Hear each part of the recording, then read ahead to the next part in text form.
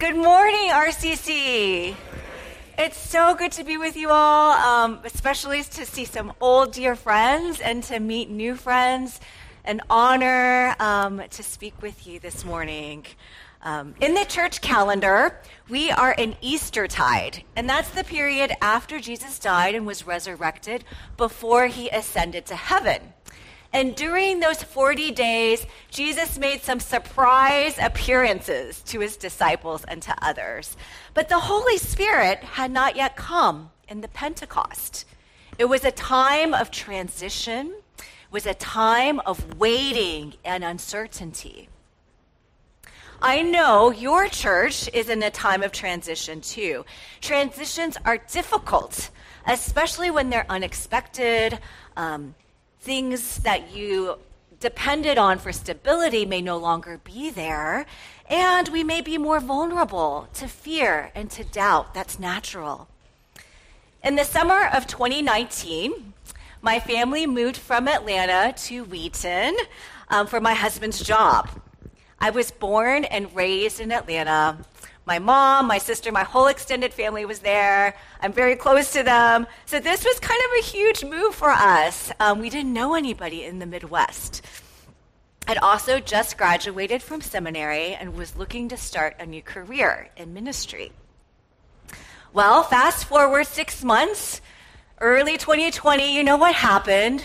COVID, everything shut down.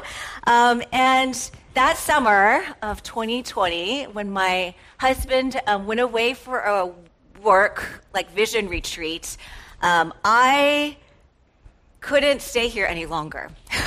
I decided I had to pack up my minivan and my 3 kids and drive the 14 hours to Atlanta to see my family. I was so homesick, right? And it was still during that time when the restaurants were closed, you could go through the drive-thru in some places.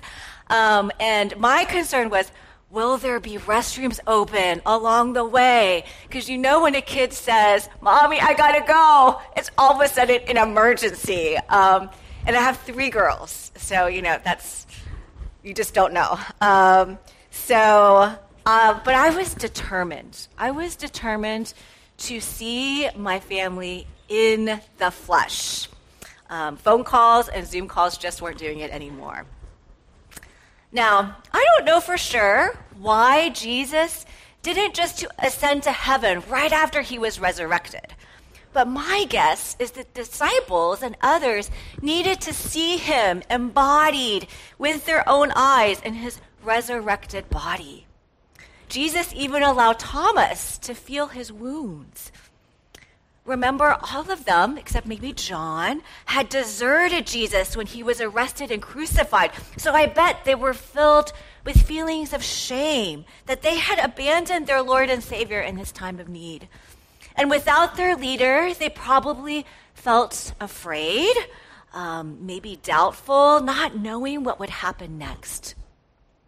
So maybe they just needed to be with Jesus after the trauma of his horrific death.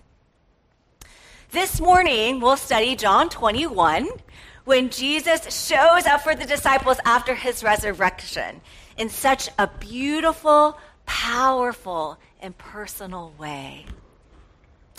The 3 points in my message today are that Jesus comes to us graciously, cares for us abundantly, and calls us personally. First, Jesus comes full of grace. If you have your Bibles or your phones, turn with me now as I read John 21, verses 1 to 7.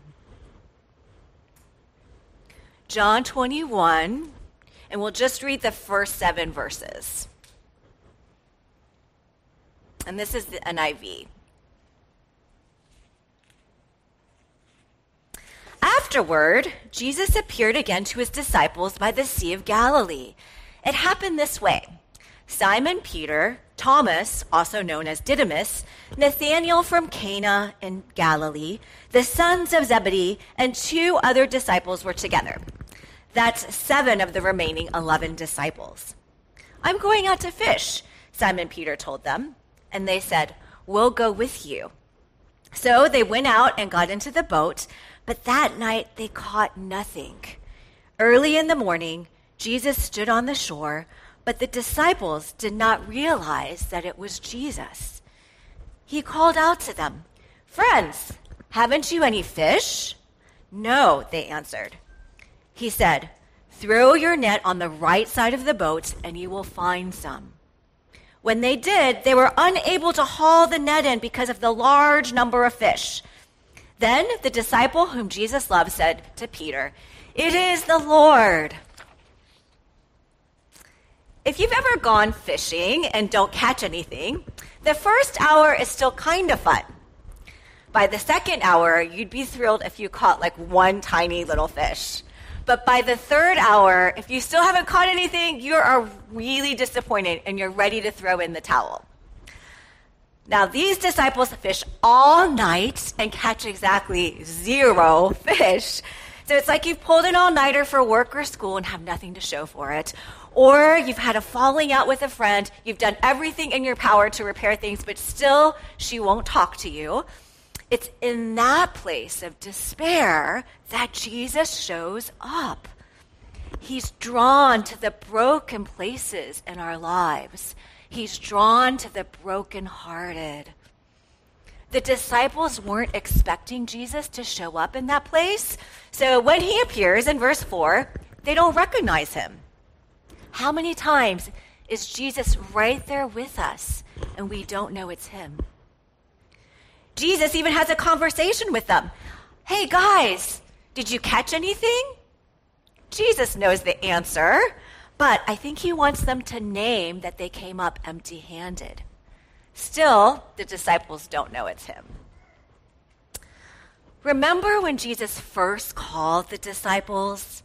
It was also at the Sea of Galilee. It was also in the morning after a long, hard night of fishing, and they hadn't caught anything.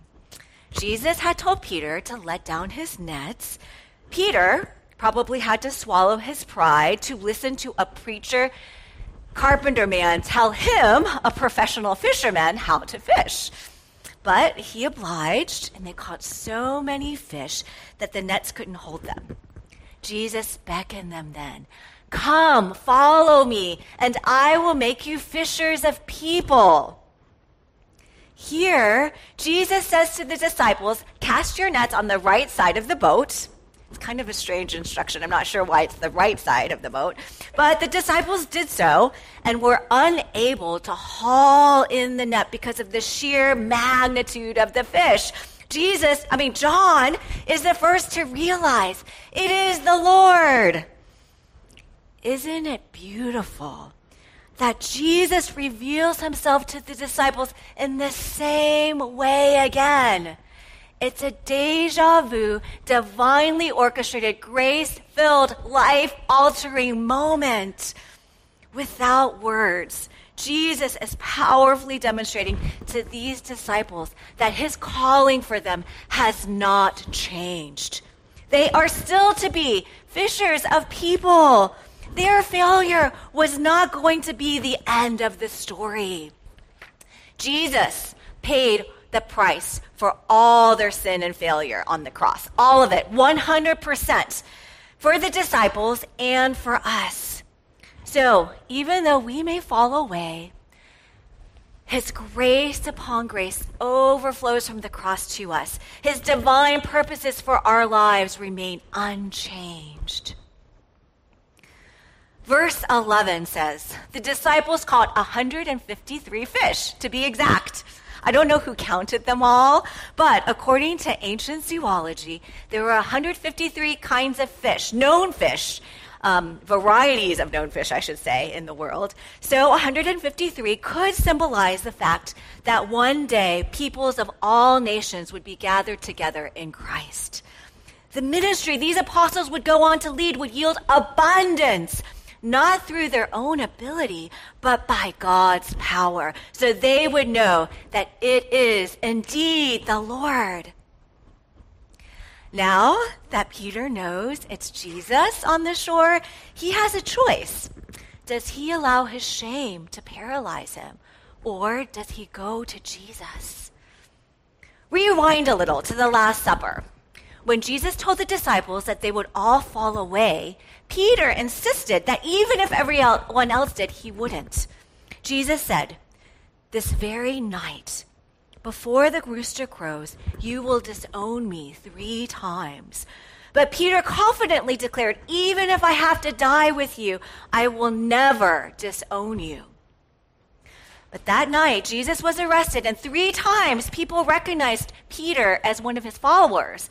But Peter adamantly denied even knowing Jesus. And just as he denied him the 3rd time, the rooster crowed. Jesus then turned and looked straight at Peter. And Peter, remembering Jesus' prediction, wept bitterly. Peter was wrecked by shame. And he could have allowed this moment to define him. But here, verse 7 says, as soon as Simon Peter heard John say, "It is the Lord," he wrapped his outer garments around him, for he had taken it off, and jumped into the water. I love it. Peter doesn't hesitate. He's so excited he can't think straight. He throws on his clothes, which I think is kind of funny, and throws himself into the water. Peter doesn't let shame hold him back from going to Jesus. Scripture says, there is no condemnation for those who are in Christ Jesus. Jesus didn't just bear your sin on the cross, he also bore your shame. You don't have to hide anymore, like Adam and Eve did in the garden after they ate the apple. By the power of Jesus' death and resurrection, we are clothed in the righteousness of Christ.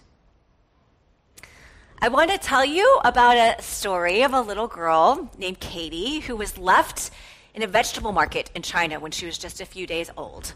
Her parents were poor and already had a child, so they couldn't afford to keep her. So due to the one-child policy, they had to give her up, but they left a note with her. It said, in 10 or 20 years' time, please meet us at Reunion Bridge on July 7th.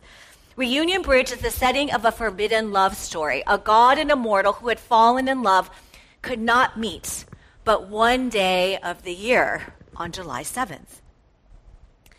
Katie ends up being adopted by a family in Michigan. And the family, the adoptive parents, remember the note. So 10 years later, they send a messenger to Reunion Bridge. Katie's birth parents are there, but the messenger and the birth parents miss each other. Every year since then, Katie's biological parents go to the bridge and wait all day, year after year, but no one comes. A film company makes a documentary about their story and locates Katie's family in Michigan and sends them a copy. At 23 years old, Katie watches the documentary for the first time and finds out that her birth family has not stopped searching for her. She makes arrangements to go meet her birth family, you guessed it, on Reunion Bridge. And when the moment finally comes and her birth mother spots Katie coming up the other side of the bridge with the film crew, she drops everything and just runs to Katie, tears streaming down her face. And they meet Katie and her birth mother after all those years and embrace. This is not the end of the story.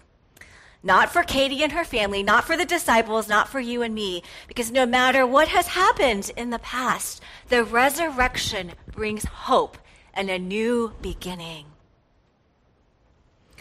First, Jesus comes to you full of grace. Second, Jesus cares for you abundantly. Not only has he saved you from your sin and shame, he wants to be close to you, to enjoy fellowship with you. Now I'll pick up at verses 8 to 14. Follow along as I read verses 8 to 14. The other disciples followed in the boat, towing the net full of fish, for they were not far from shore, about 100 yards. When they landed, they saw a fire of burning coals there with fish in it and some bread. Jesus said to them, Bring some of the fish you have just caught." So Simon Peter climbed back into the boat and dragged the net ashore. It was full of large fish, 153, but even with so many, the net was not torn. Jesus said to them, "Come and have breakfast." None of the disciples dared ask him, "Who are you?" They knew it was the Lord. Jesus came, took the bread and gave it to them, and did the same with the fish. This was now the third time Jesus appeared to his disciples after he was raised from the dead. I'm convinced that whoever wrote the 5 Languages of Love book missed one. The 6th universal language of love is food. Yeah. All right. And here Jesus is showing his love for his disciples by making them breakfast. According to verse 9, Jesus had already put fish and bread on the fire before they came to shore. It takes a while to get a fire going, so Jesus had to prepare for this. I love this little detail because it reminds me of the way my mom loves me. When I would come home from college, there would already be food prepared for me on the table. And I was so homesick for Chinese food. Even now, before we go back to Atlanta to visit, my mom will ask me about a week or two in advance what my kids want to eat. She'll have the menu planned for each day and the fridge stocked with all of our favorite foods. This may not be true in every culture, but for those of you who have Asian moms, you know that food helps solve every problem. If you've had a tough day, come and eat. If you've just had your heart broken, come and eat. If you're preparing for a big test, come and eat more. And if you and your mom have had a fight and she cooks your favorite food, it means she's sorry or that you're forgiven, right? She won't say those words. What she'll say is, "Come and eat." How Jesus' words, "Come, have breakfast," must have sounded to these physically weary, soul-heavy disciples. Jesus is demonstrating in this beautiful, nonverbal, Asian mom kind of way that even though you deserted me, I not only forgive you, I want to be in close communion with you again. Jesus wants to enjoy intimate fellowship with you. He knows all the mistakes you've made. He knows all your weaknesses, and yet he still wants to eat with you. During Jesus' life on earth, his dining habits were scandalous because he chose to eat with tax collectors, sex workers, lepers. Jesus' table was wide open and all-inclusive. Revelations 3:20 says, "Here I am. I stand at the door and knock. Whoever hears my voice and opens the door, I will come in and eat with him, and he with me." Tim Keller said, "To be loved but not known is comforting but superficial. To be known and not loved is our greatest fear. But to be fully known and truly loved, well, that's a lot like being loved by God. It is what we need more than anything. It liberates us from pretense, humbles us out of our self-righteousness, and fortifies us for any difficulty life can throw at us. That's the kind of abundant, true love Jesus pours out on us. Jesus invites us to come as we are, hungry, tired, weak, fearful, doubtful, you name it. Just come and eat, because this is not the end of the story. The resurrection restores our fellowship with Jesus. Jesus comes to you full of grace and cares about you abundantly. And lastly, Jesus calls you personally. Verses 15 to 17 read, "When they had finished eating, Jesus said to Simon Peter, 'Simon, son of John, do you love me more than these?' 'Yes, Lord,' he said. 'You know that I love you.' Jesus said, 'Feed my lambs.'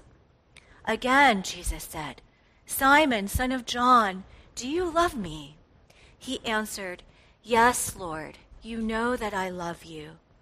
Jesus said, 'Take care of my sheep. The third time he said to him, "Simon, son of John, do you love me?"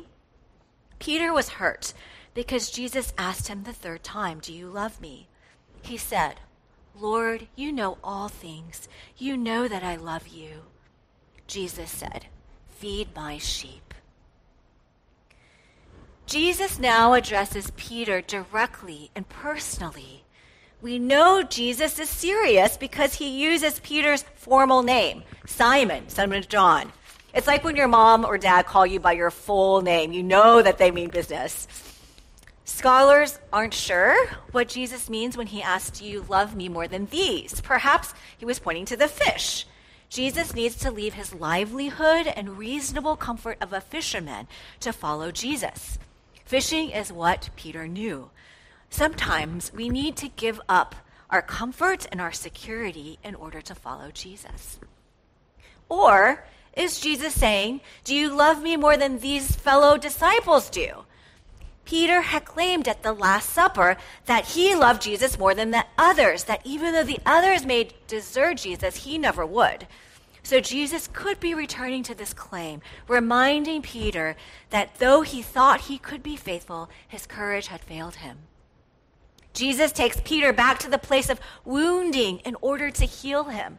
3 times Peter had denied Jesus. So Jesus asked Peter 3 times, "Do you love me?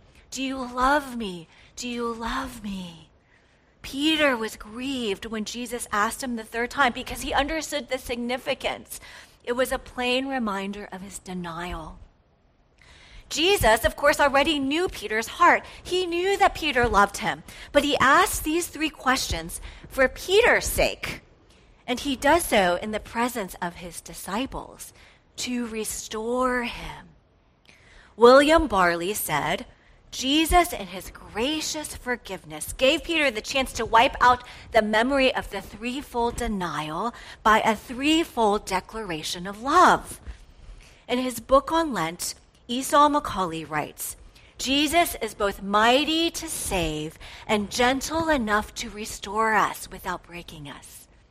Jesus is both mighty to save and gentle enough to restore us without breaking us.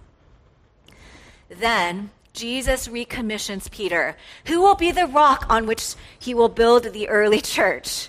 Feed my lambs, take care of my sheep, feed my sheep. Jesus calls each of us not only to go and make disciples, not only to catch fish, but to tend and care for them. A new command I give you, love one another as I have loved you. By this they will know that you are my disciples. John 13:34. Now that I have washed your feet, you should also wash one another's feet. John 13:14. Just as the Father has sent me, I am sending you. John 20:21. RCC, I think you are this kind of community, devoted to serving and loving one another, enjoying eating together, and extending the table to make room for more. John 21 is the last chapter of the gospel, so when you turn the page in your Bibles, you are in the book of Acts. And I don't know if we would see the Peter that we meet in Acts without John 21. In Acts, Peter is completely transformed and filled with faith and the power of the Holy Spirit. He's no longer overly confident in his own abilities. He's confident in God's abilities. He's no longer operating out of his own strength, but out of the strength of the Holy Spirit. And after the Holy Spirit arrives at the Pentecost, Peter preaches and thousands of people come to faith right then and there. And it's just the beginning. The same power that raised Jesus from the dead is in you and me. Jesus told the disciples, whoever believes in me will do the works I have been doing, and they will do even greater things than these, because I am going to the Father. Believe in Jesus and his words, and you will do even greater things. You have the power of the resurrection inside you. Transitions are a time when you finish one chapter, but you may not have started the next, and when feelings of fear and doubt and shame arise, and they will, as God's beloved community, let's remind each other of how far you've come from those house church days, right? And who God has made you to be in Christ. John 21 is not just for Peter, it's for you. Remember, Jesus comes to you graciously, cares for you abundantly, and calls you personally. The story that God is writing in your life individually and collectively is beautiful. And you know the end of the story.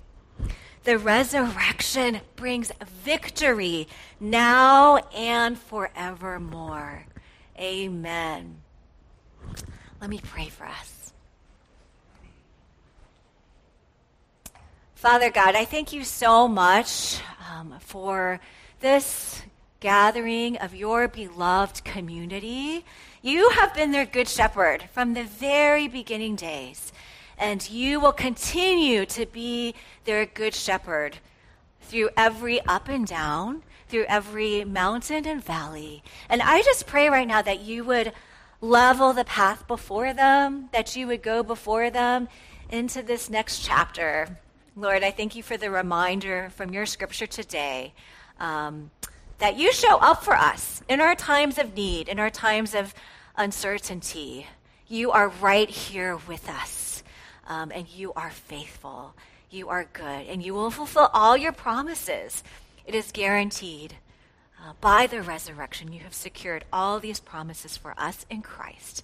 And we thank you and we love you. In Jesus' name we pray. Amen.